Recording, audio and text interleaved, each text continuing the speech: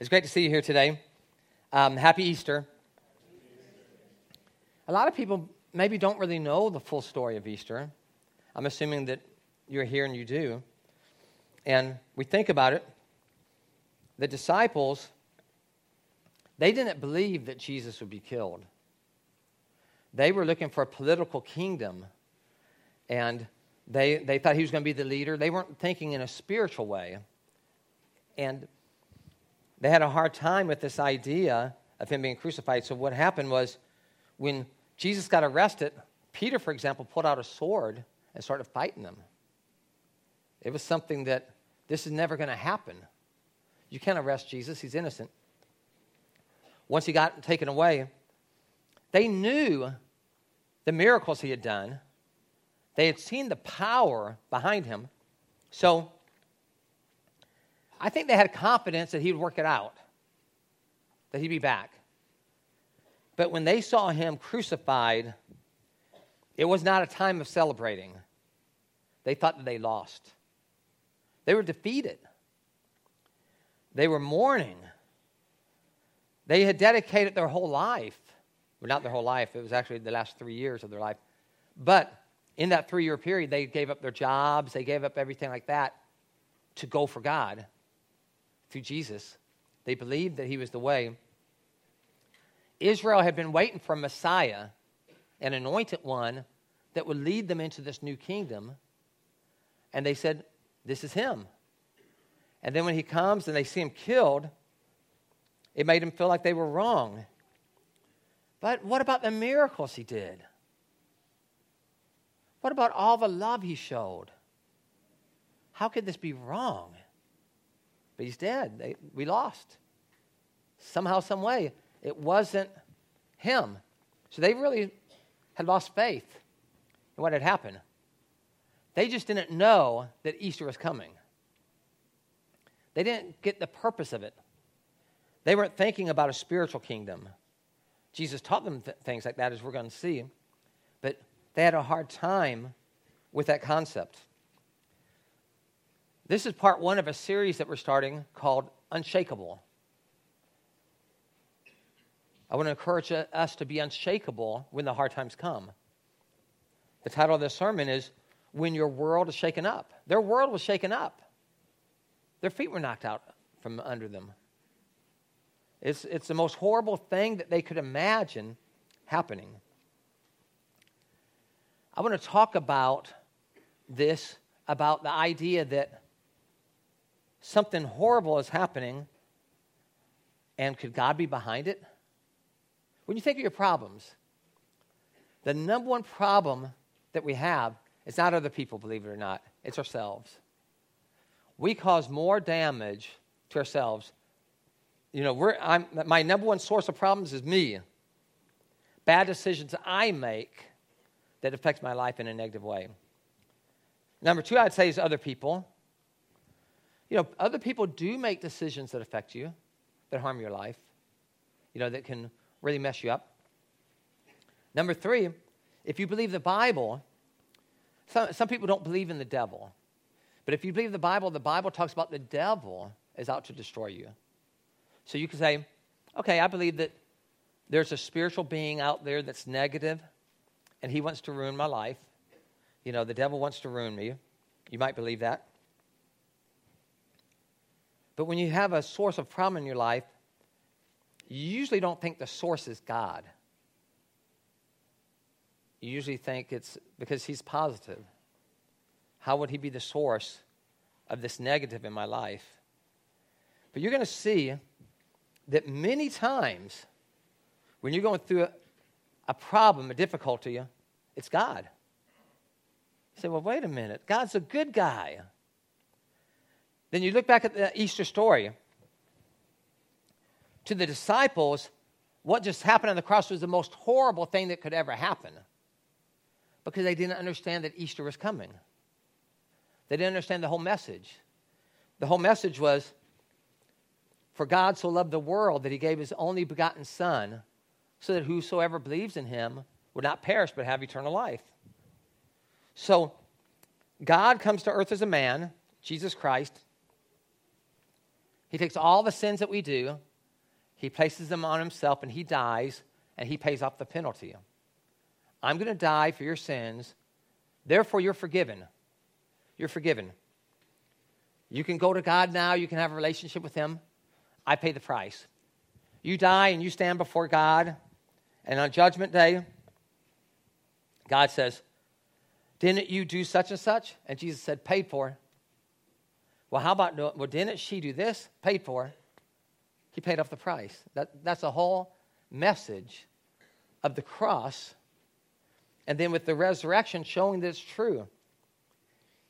If Jesus just stayed dead, he would just be a false prophet. That's all. He'd just be a false prophet. The whole thing is, he comes back to life showing that your sins have been conquered. And that now we have hope for eternal life. Okay, I get it now. I can have eternal life through Christ. He proved it. Before that time, people could hope that there's eternal life. Now they knew it. You know how much they knew it? These same disciples who at the crucifixion lost faith and thought they had given their life to the wrong thing were willing to walk away from job security and go throughout the world to tell people the good news. They didn't set up a TV show and preach on TV and say, bring me all your money, give me your money, and God's going to bless you. They didn't do that. They lost money in order to get the message out. You know why? It changed their life. We saw a dead guy come back to life. It affects me so much, I'm going to tell everybody. That's what they did. All of them were martyred for their faith, except for John. And they were in situations where all they would have to do is this: deny it. Say, it's not true. Maybe the disciples took the body and, hid it somewhere. It's not true. We didn't do it. We burned it or something. And they would live. But every single one of them said, no, we can't deny it. We saw it with our own eyes. Jesus didn't just rise from the dead and they saw him for a few hours. He stuck around for 40 days. It was 40 days with these guys, not 3 hours.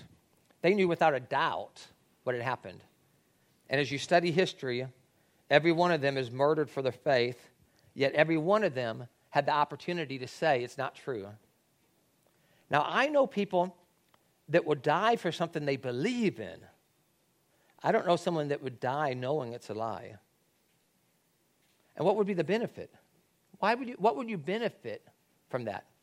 I know it's a lie, and I know I lost a lot of money when I gave up my job to start walking to these areas where I don't know the language. I've got to figure this out, and I know it's been a bummer life. Let's lie now, and let's get, tortured to death. Sounds good, right? No. Not even a lunatic, I think, would be that crazy. But that's what happened. That's what happened. They died for their faith because they really saw it. They really saw it. They knew it was true, so they were willing to be tortured if that's what it took, but they couldn't deny it. I guess if you have an encounter like that with God, you'd be willing to die for it. Sometimes we're afraid to die for it because it wasn't our encounter. We believe it, but we're afraid to die for it. They weren't afraid to die for it. I'm sure they were fearing the pain. They weren't afraid to die for it because they were the eyewitnesses themselves. They knew without a doubt. But when I see that what they're willing to do, it sure does build up my faith. Because why would they do it? It doesn't make sense for them to die for something like that unless they knew that it was true. We're going to be on this theme for the next few weeks. I'm going to give you a little advertisement about what's coming up. Over the next few weeks, we're going to be studying the life of Daniel. Daniel's a person that when he was 15 years old, his country was taken over by a foreign country, and he was made a prisoner of war. And he was taken away from his parents, never to see them again, taken out of his country, never to see his country again. Just the most horrible thing. But over a 70-year period, from 15 years old to 85, he rises all the way to the top of this foreign country that he's not from and becomes the second greatest leader in that country, just behind the emperor. So the theme is unshakable. See, he was unshakable. Even with everything that happened to him, he never lost his faith in God. He trusted that God's going to work it out. God's going to work it out. And when you study his life together, we're going to see this. We think we go through hard times. None of us have gone through what he's going through, what he went through. And if he can be unshakable and trust God in the midst of a hard time, so can we. So can we. This series, or this message today, is on that same theme because our world gets shaken up, and we're going to see that God was behind it. In Daniel's story, God was behind their country being taken over. You think like, wow, why could God be behind something that looks so bad, like the crucifixion? Why could God be behind something that looks so bad, but they didn't know that Easter was coming?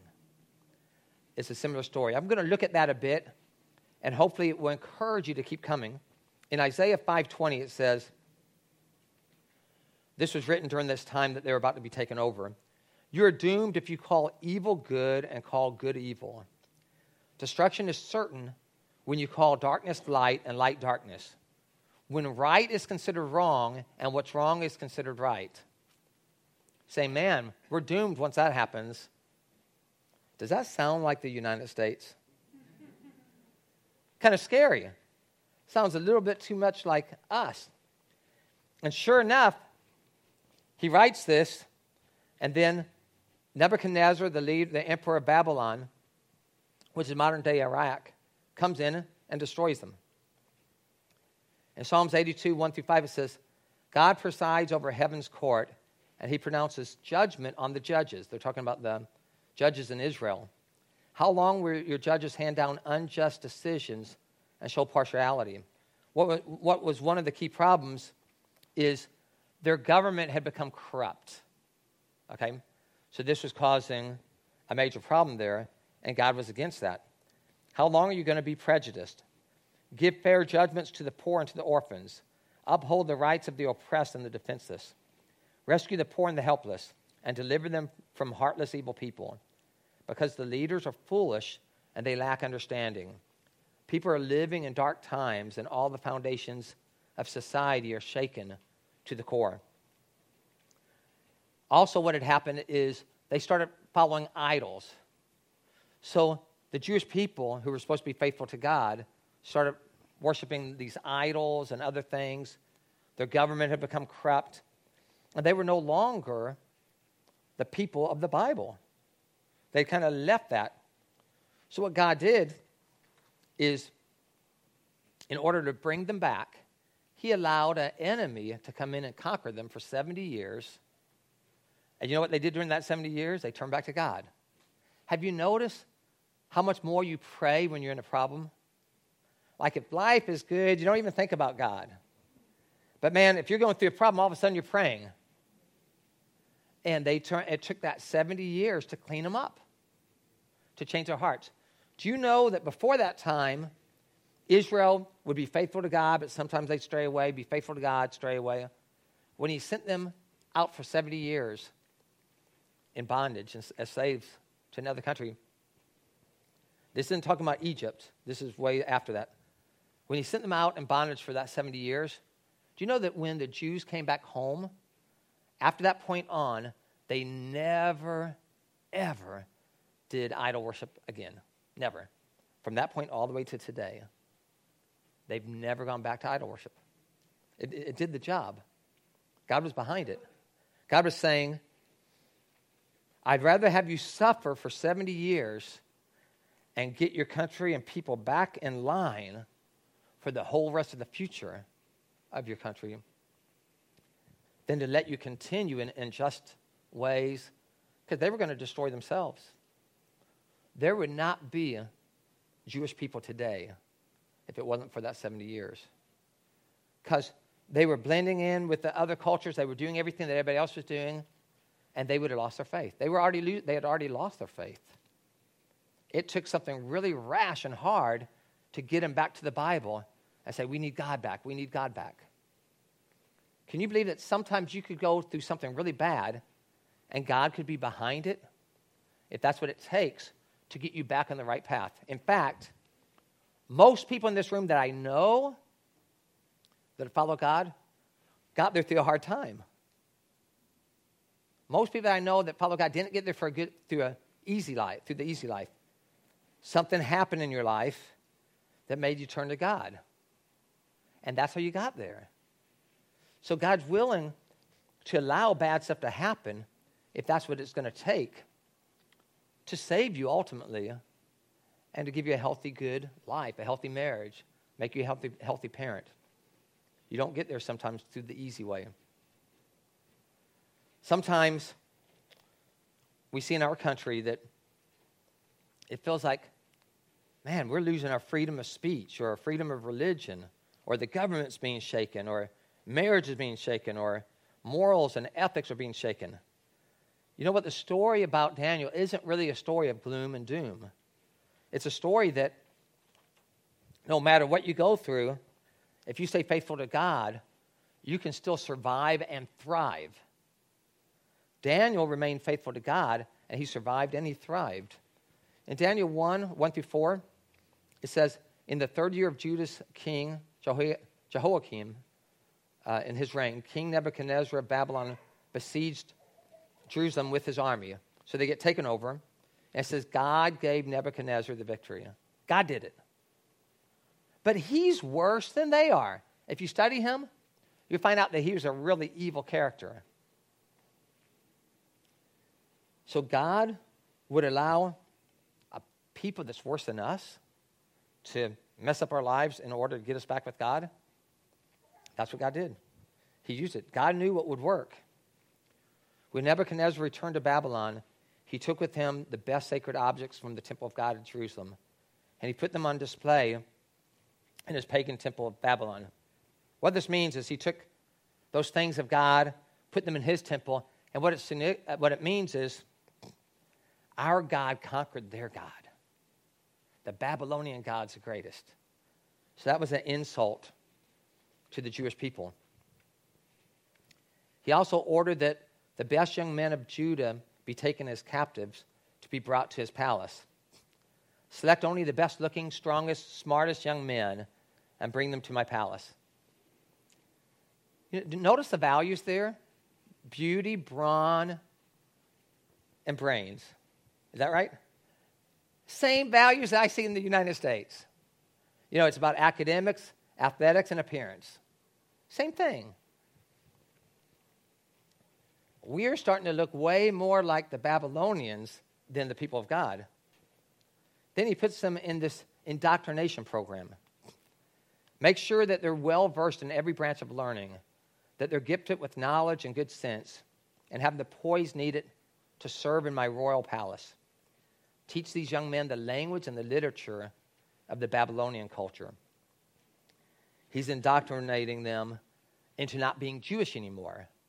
He's turning them into Babylonians. Do you know he gave each of them a different name? He took away all their names and replaced them with Babylonian names. He's systematically turning these teens. He's stripping their culture from them. He wants to take away their beliefs.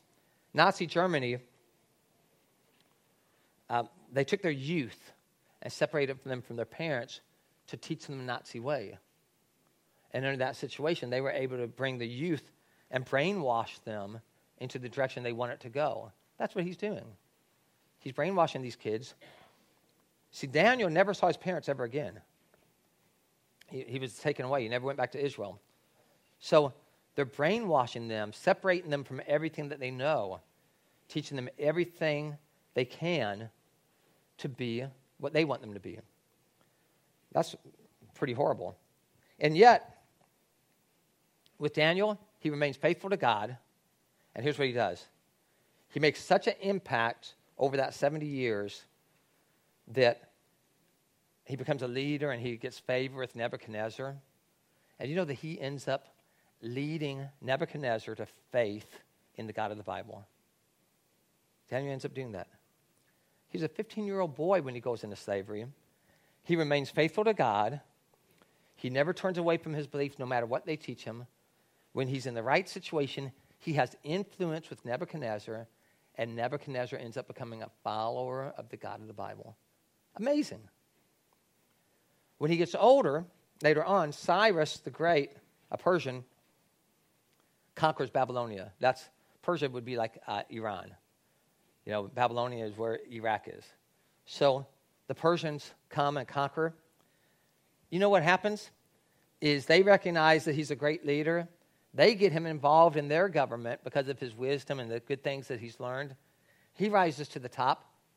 He becomes a close friend with Cyrus the Great, the Persian.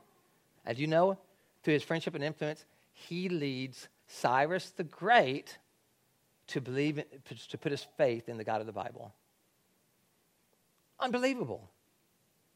You look this up in history. You mean Nebuchadnezzar, Cyrus the Great? Yeah, they became followers of the God of the Jewish Bible.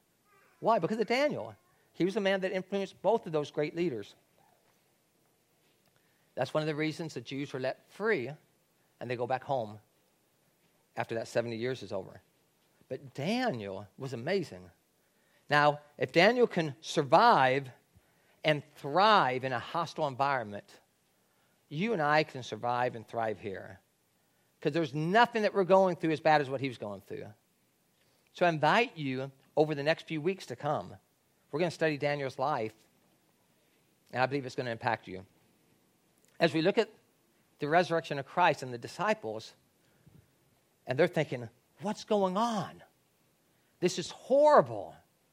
They've killed Jesus. What do you do when your life is turned upside down? How do you handle that? Number one in your notes, don't be surprised by adversity. Don't let it surprise you when bad things happen, because bad things are going to happen. In 1 Peter 4:12, it says, "Dear friends, don't be shocked or surprised when you suffer through painful tests and trials, as if something strange is happening to you." You're in a car accident and you're hurt. That's not surprising. You go to a doctor and you say, I found out I got cancer. That's not surprising. You find out a relative of yours passed away. It's not surprising. It's painful. These things are painful. But we don't live in heaven. These things, when hard times come, of all people, we as believers should be the ones that expect it. Because we know that there's a heaven and we know that this is earth. We know that things aren't perfect here. That's why we pray to God. That's why we seek him. Because we know this world is messed up. Relationships break up. The weather does crazy things. The economy does crash. That's living on this earth. As believers, we should be the least surprised by reality. Because we're the ones that know that we need God. Why? Because we look at reality and we say, reality is really bad. God, I need help. Because reality is bad. Bad things happen here. Look at what Jesus said himself in John. In this world, you will experience difficulties. He's saying it's going to happen. But take heart. I have conquered the world. I've told you this so that in trusting me, you will be unshakable and deeply at peace. So we're using that word unshakable for the series. Trust in me. What he doesn't say is, trust in me and bad things won't happen. Put your faith in God and you'll have no more difficulties. Put your faith in God, you'll have no more problems. No. Put your faith in God and you'll be stable when a difficulty comes. Put your faith in God, you'll be stable when a problem comes. Gives you stability. Why? You know God's in control. You know that God sometimes is behind the problem. You don't know. Maybe God's behind the problem that you're in. So you're not surprised. Jesus tried to warn the disciples. He tried to lead them in the right direction. They just didn't want to hear it. Don't think that the disciples were people that were just following everything that Jesus was saying. They rebelled against him. They rebelled against him. You know why? They're just like you. They're just like me. They weren't these brainwashed guys just following everything he said. Look at this. From that time on, Jesus began to explain from that time on, which means it happened more than once. From that time on, Jesus began to explain to his disciples that he must go to Jerusalem and suffer many things at the hands of the elders, the chief priests, and the teachers of the law. And he must be killed. He told them. And on the third day, be raised to life. Peter took him aside and began to rebuke him. The word rebuke implies what you said is of sin. Not correction, but rebuking. Peter took him aside and began to rebuke him. Never, Lord. This shall never happen. Peter had no desire to listen to what Jesus was saying there. He was saying, never. I'm not going to listen to this. You're the king. You're going to lead us. We've got this thing won. I've seen what you can do. That's never going to happen. The disciples were just like Peter. If you read on, it says how all the disciples were saying the same thing. That's not going to happen. Because they weren't that concerned about God's will. They were more concerned about their desire. Because they were thinking like this, we're going to become a political kingdom, and now we're the leaders of the world. Yes, that's me. I'm going to be at his right side. I know he's going to put me way up there on top. That's what they were thinking. It had nothing to do with the spiritual kingdom of love. And Jesus would have to go around and rebuke them for their ways of thinking. But even to the cross, and they see him killed, they still don't get it. And they still walk away thinking we lost it. Because that's how much they desired their will over God's will. Jesus even said, pray God's will be done on earth as it is in heaven. Not my will be done. But all they cared about was their own will, what they desired. They weren't thinking about God. Number 2 in your notes, look for ways God can use it for good. The disciples didn't have the ability at that point to see that this was going to be used for the good. They saw it after he rose from the dead. It wasn't until then that you see the disciples really started following God. The 3 years that they spent with Jesus, they were still rebellious. They would be on the right track, then they'd be off, right track and off. It wasn't until after the resurrection that they really got on the right path and really started serving God the way that he's meant to. And when Jesus rises back to life, it changes the whole world. It changes history. That's when these people start going and sharing the good news with everybody. Do you know how much it's changed history? Listen to this.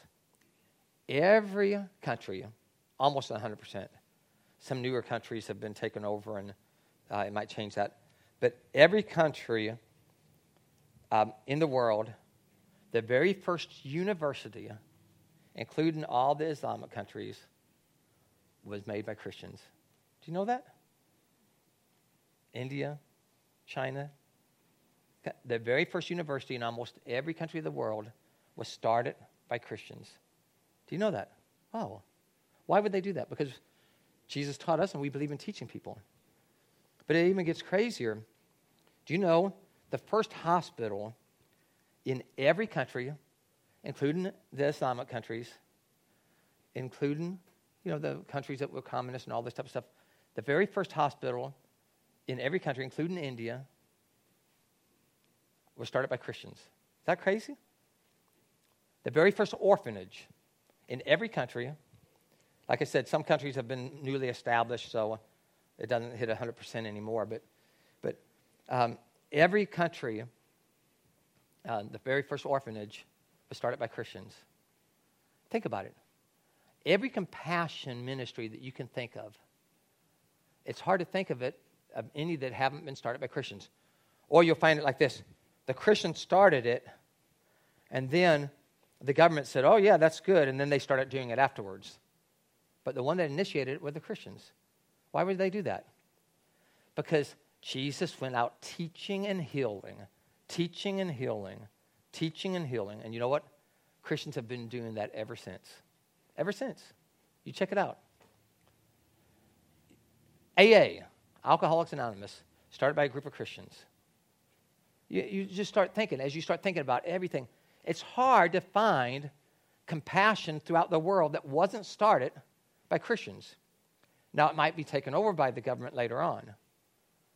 A lot of the universities that were started by Christians are now government universities. But isn't that amazing? It tells you it changed the world. Where would the world be today if it wasn't for Jesus rising from the dead? People wouldn't have been motivated to do that, and it would be just as bad as it was back in those days. Jeremiah 29:11 says, God says, the plans I have for you are plans for good and not to harm you. They are plans to give you hope in the future. I believe you might be going through something bad. And I want you to know, you don't need to be angry with God. He has plans for you. He wants to use it for the good. Well, how can God use a difficulty for my good? Well, first, God shakes up things to inspect me. Sometimes I need an inspection. There's things about my life that need to change, and I'm not willing. I might be smug in who I am. Maybe I lead my company. People do whatever I say.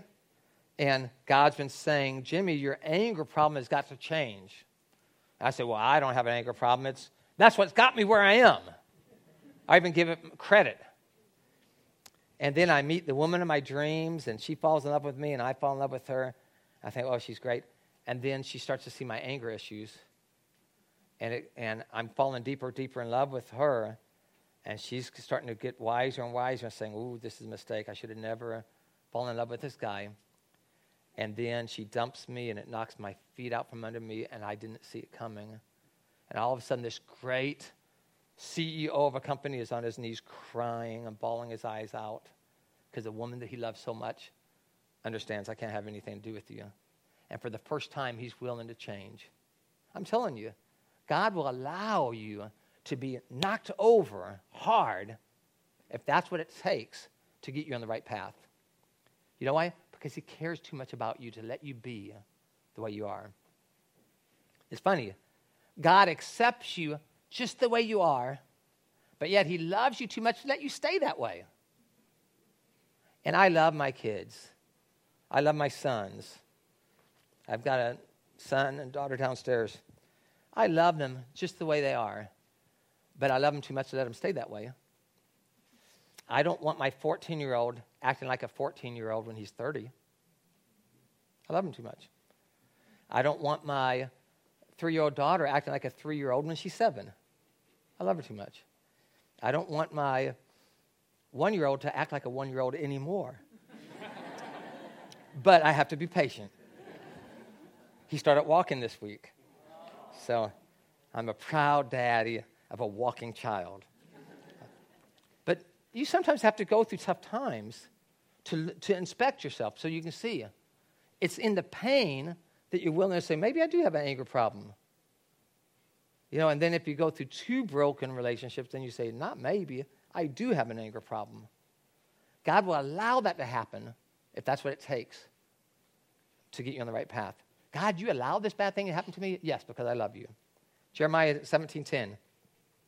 Lord searches our hearts and examines our deepest motives so he can give to each person his right reward according to how he has lived.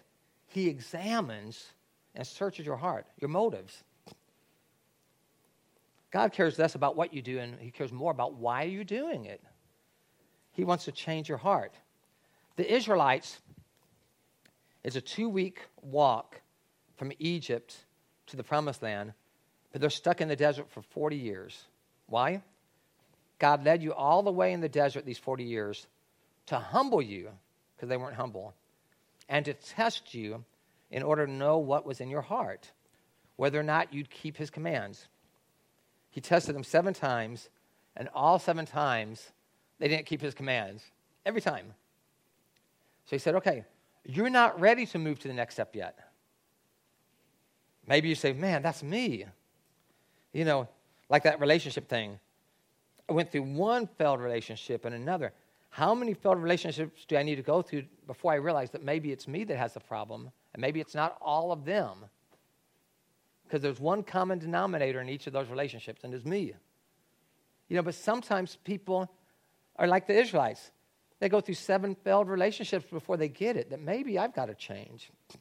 Maybe I need to quit blaming them and say, God, what's wrong with my character? Why am I chasing people away? God would allow you to suffer so that you'll change. Number 2, God shakes things up to correct me. Like we saw with the Israelites, the 70 years that they were in bondage, that was to get them on the right track. Those 70 years of being conquered by another country, that's what it took to get them where they needed to go. In Hebrews 12, 8 through 11, God corrects all his children, and if he doesn't correct you, then you don't really belong to him. Wow. God corrects us for our own good, because he wants us to be holy as he is. It's never fun to be corrected. In fact, at the time, it is always painful. But if we learn to obey by being corrected, we will do right and live at peace.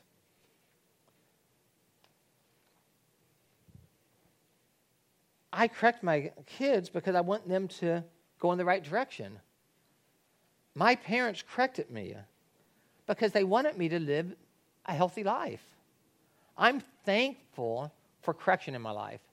I'm thankful when I was a kid and I took a math test that a teacher didn't take the math test. I said, you know what? I love you so much. I'm just going to give you 100% A. There you go. Well, do you want to correct it? No, I love you so much. It's an A. No. At the time, I probably would have liked that. But I'd be messed up today. I'm glad that the teacher corrected it and would get it back and say, okay, all the problems that you did wrong, redo them so you learn how to do them right. We'd have to redo them and send them back in. I'm glad. Without the correction, I would have never gotten better. In fact, without the correction, it would have been a lie. I would have had false confidence. In Hebrews 12, 26 and 27, when God spoke from Mount Sinai, his voice shook the earth. But now he says, I will not only shake the earth, but the heavens too. By this he means that he will shift out everything without a solid foundation, so that only the unshakable things will be left. What he's saying is, there are people that have a foundation that's not solid. They're putting their security in money. You can lose money. What happens then? I'm going to put my security in my boyfriend. What happens if he dumps you? Where's your security now? See, people put their security in a lot of things they're not solid foundations. The only solid foundation you can put your security in is God. He's the only one. In Job 5:17, it says, consider yourself fortunate when God, all-powerful, chooses to correct you. The fact that God's willing to correct me means he cares. He cares about you. You never learn how important money is until you've lost it. You never know how important a relationship is until that person's gone. You never know how important your health is until you've lost it. God is saying to you, recognize how important those things are now before they're gone. Then you make the best use of it. A third thing, God shakes things up to direct me. In Proverbs 16:9, it says, a person may plan his own journey, but the Lord directs his steps. You're praying, God, I've got this company. I've got this great job that I have at this company. I'm making good money. I've got a savings account. I'm in a perfect condition right now to meet Mrs. Right. And I've been wanting to get married. My dream is to get married and have kids. It's going to be the greatest thing. So, God, I'm ready to get married now. And God says, yes, you're ready. You're finally ready. You're where you need to be to get married. So, I'm going to make you lose your job. And then you lose your job. You think, what? God, I finally got this. And now you're living off your savings and you can't find another job. And you're losing your savings. Wow. I'm looking everywhere. Can't find a job. And then, see what it is you were ready to get married. God just wanted you to marry someone that lives in Atlanta. And as long as you had security in that job, I was happy there, you would have never looked outside of Los Angeles, because who in their right mind would look at Atlanta when you can have Los Angeles, right? So you're not even willing to look. So what happens is you lose your job and then find there's a job opening in Atlanta. So out of desperation, because you don't know what else to do, you take it. And while you're in Atlanta, you find a church out there, you go there, and you're sitting there in church and you're thinking, wow, what was God doing? And then you look to the left and say, oh, she's kind of cute. And then everything takes off from there. I'm telling you, it happens. People will say things like, I lost my job. I thought it was the worst thing that ever happened. I ended up a job over here. That's where I met so-and-so. We got married. I love my new job. I'm married. We have 3 kids. It was a dream life that I always wanted. I just didn't know that she was in Atlanta. And the whole time, I was trying to do it my way. God will let you go through a problem in order to direct you in the place that you need to be so you can really have the life that you want to have. In Proverbs 20:30, it says, sometimes it takes a painful experience to make us change our ways. We don't want to change if things are good. So when things get bad, then we look, now we're open. Psalms 119:59, I have thought about my life and I've directed my feet back to your written instructions. Sometimes it's to direct us back to God. Spiritually, we've gotten away. We don't spend time with him like we used to. Problems come, and through the problems that we're in, we start looking to God again. We start praying again, and it gets us back to God, to his written word, to what he has to say. God shakes things up to protect me. Sometimes it could be a situation where if you got that job, there's a person there, and you used to have a drinking problem, and it's a perfect type of person that you would connect with, and they're the type of person that's going to coax you right back into that old life. But you don't know that. But all you know is, on paper, that's the perfect job for me. And you went and checked out the business, and this would be perfect for me, but they picked somebody else. And you walk away saying, God, if you're looking out for my best, how did that happen? God, I don't see you looking out for my best. And you just don't know. He's protecting you. And he's going to work it out where you get to where you need to be. But you can't see it. Job 36:16 says, God has led you away from danger, giving you freedom. Sometimes he's just leading you away from danger. Joseph had this dream from God that he was going to be a great leader. And he believed God. Then his brothers turn around and sell him as a slave. He's saying, God, what happened to this dream of me being a great leader? He gets accused of rape, and he's thrown in prison, but he was innocent. Now he's in prison. God, what are you doing? While he's in prison, he meets the right person at the right time who ends up through a series of events getting him in contact with Pharaoh for some problems that they were having. He had the solution, and he ends up becoming a great leader for Pharaoh. He actually rises to become second in command of all of Egypt. But there's no way he could see that. Like, God, if you told me I'm going to be a great leader, why am I a slave? And now why am I in prison?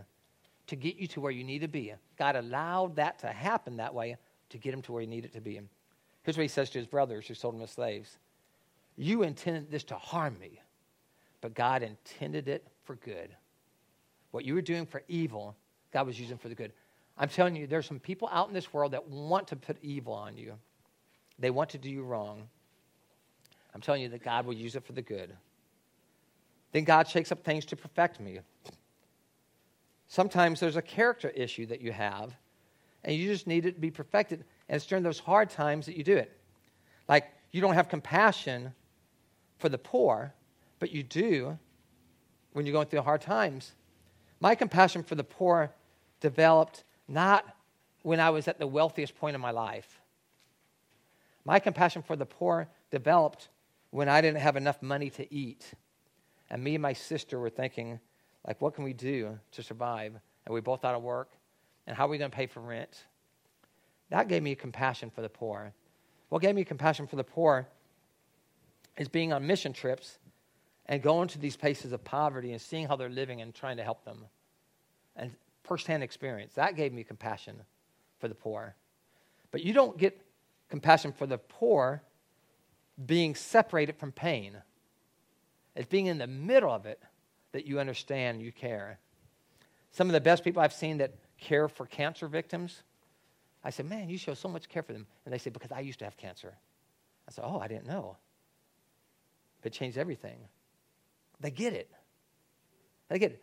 Maybe I could try to give care for a cancer victim. I've never had cancer. Maybe I can try, but probably they would always do it better. Because no one would have that compassion as deeply as they do because they had it themselves. So sometimes out of that pain, God uses that to make you a better person. You would never even care about them otherwise. 1 Peter, after you've suffered for a little while, the God of all grace who calls you to share his eternal glory and union with Christ will himself perfect you and give you firmness, strength, and a sure foundation. He wants to perfect you. What do you do with all these things, with the hard times that God allows you to go through so he can correct your life and make you a better person? In Romans it says, we can rejoice when we run into problems and trials, for we know that they are good for us. They help us learn to be patient, and patience develops a strength of character in us and helps us trust God more each time we use it. Ultimately, we can rejoice and thank God. Thank God I went through this tough time. Thank God that he used it to make me a better person. You always get better or bitter. You can't do anything to change the problems you're going to go into, but it's your choice whether you get better or bitter. Number 3, I'll close up fast. Trust God for what I don't understand. These disciples, they didn't understand. They couldn't understand it. Like, how could he die? They couldn't get it. And sometimes you're going to sit there and you're going to think, I'm going through a hard time, but I don't see any inspection. I don't see any correction behind this. I don't see any direction behind this. I don't even see protection behind this or perfection behind this. God, I don't see any of those benefits. Why am I going through this? And the answer is, sometimes you don't see it. You just have to trust God and believe that Easter's coming. There's a resurrection around the corner. I've just got to trust God and believe. Proverbs 20:24 says, since the Lord is directing our steps, why try to understand everything that happens along the way? If you believe that God's directing your steps, why do you have to understand it? Me understanding God would be like an ant trying to understand the internet. It's just not going to happen. Who am I to think I can understand God? I used to have this friend from AA. He said, they always taught us to believe in a God of our own understanding. But if I could understand God, he wouldn't be God. Because he knew that God was so beyond him, there's no way to understand him. So I believe in a God that I don't understand. Because how can you understand God? He's way beyond us. If you understand God, your view of God is very low. Proverbs 3:5-6. Trust the Lord with all your heart. Don't depend on your own understanding. Honor the Lord in everything you do, and he will give you success. Circle success. That's what God's trying to do. He wants to give you success. And if it takes problems to get you there, he'll do it. God's not beyond using problems to bring you success, to make you a better dad, a better mom, make you a better husband or wife, to make you a better CEO or better worker at a place. God's not against using problems to get you there. That's how much he loves you. He will use what it takes. I can remember being a child, and I was throwing rocks at a neighbor kid, and my dad saw it, and when I went in, he got a paddle, and he went, pow, pow, pow. I remember it still today, and it hurt. And you know what? Do you think I've ever thrown rocks at kids ever since that time? Never. I've never done it again. You know what? It took a little pain to open my eyes. I never did it again. But I can guarantee you, I know without a doubt, because I know my nature, if my dad had never seen me, it would have probably happened a second time, maybe a third time. I don't know how long it would have happened. But it just happened that one time. I'm telling you, pain wakes you up. God loves you that much. My dad loved me so much that he didn't ever want me to throw a rock at a kid ever again. He just saw a kid's eye being poked out or whatever. It really hurt. He just knew it was bad. And he put an end to that, and it worked. But he used pain as a motivation. I'm not here to say, there's people that think that giving swats is bad or good. I'm not here to preach on that. I'm here to say, pain worked on me. And it was the pain that got me to change my ways. God will use pain to change your ways if that's what it takes to make you a better person. And I'm better because of it. Let's pray. Dear God, we want to trust you with all of our heart. We want to depend on you and not our own understanding. We want to honor you with what we do in our life. And when these problems come, we want to trust you because we know that problems come. We want to stand unshakable. And Lord, we want to learn from our problems. Maybe there's something that's happening that you're trying to inspect us so that we can see ourselves more clearly and make changes. Lord, maybe there's a problem in my life because you're trying to correct me. I want to listen to that correction. Lord, maybe this problem in my life is here to direct me in a different direction. I want to listen for that and look for that. Lord, maybe I just have to trust that you are protecting me. Maybe I'll never know what from, but I need to trust you. God, you're sometimes allow this pain, this difficulty in my life to perfect me, to make me a better person. Lord, help me to see what you're doing. But even when I can't see it, I want to stand unshakable because I know that Easter is coming. It's in Jesus' name that we pray. Amen.